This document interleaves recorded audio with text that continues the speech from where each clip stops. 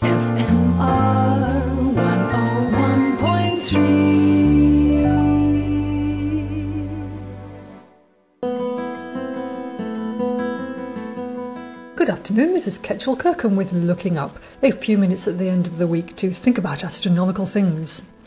Today is a special day in space and astronomy history, or it might be. A couple of hours ago, all being well, the James Webb Space Telescope should have been launched. I say this because this show was recorded a few days ago, and the James Webb is the most anticipated and delayed telescope ever.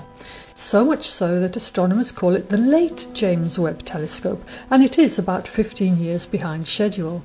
The delays are for good reason. This is by far the most complicated feat of astronomical engineering, made more so by the fact that this telescope is going to find its resting place at the far side of the Moon. And unlike the nearby Hubble Space Telescope, which is a mere 500 odd kilometres above the surface of the Earth, no one can go and fix this if it doesn't work.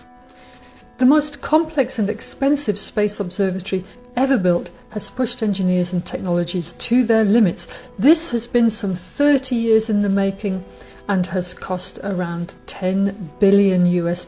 Yes, 10 billion.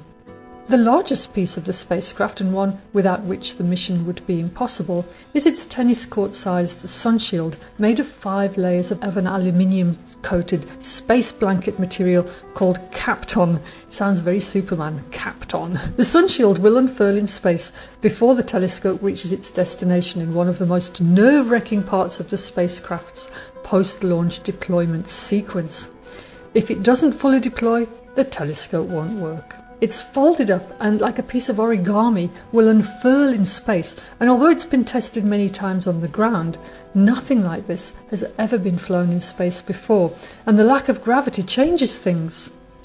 The sunshield is James Webb Space Telescope's only cooling mechanism, and nestled behind it, the mirrors and the 4 never-before-flown instruments will remain far below freezing at minus 217 degrees. The sun-facing side, on the other hand, will be incredibly hot at 128 degrees, a bit like Cape Town. The sunshield is like sunscreen with an SPF of at least 1 million in terms of how much it attenuates the solar energy, and this is to passively cool down cold enough so that the observations are not limited by the glow from the telescope itself.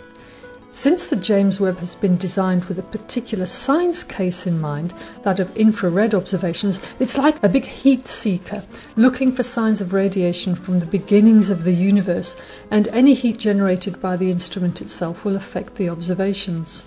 The sunshield is not a simple parasol. A lot of clever engineering went into its design.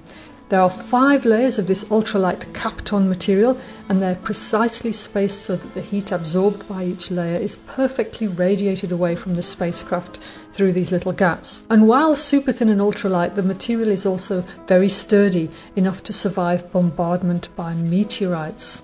The JWST will capture 7 times more light particles than the Hubble Space Telescope, as it has a 6.5 metre mirror, which is large by any astronomy standards. For the JWST to be launched, given its huge size and the limitations of rocket diameters, it has to be folded up many times.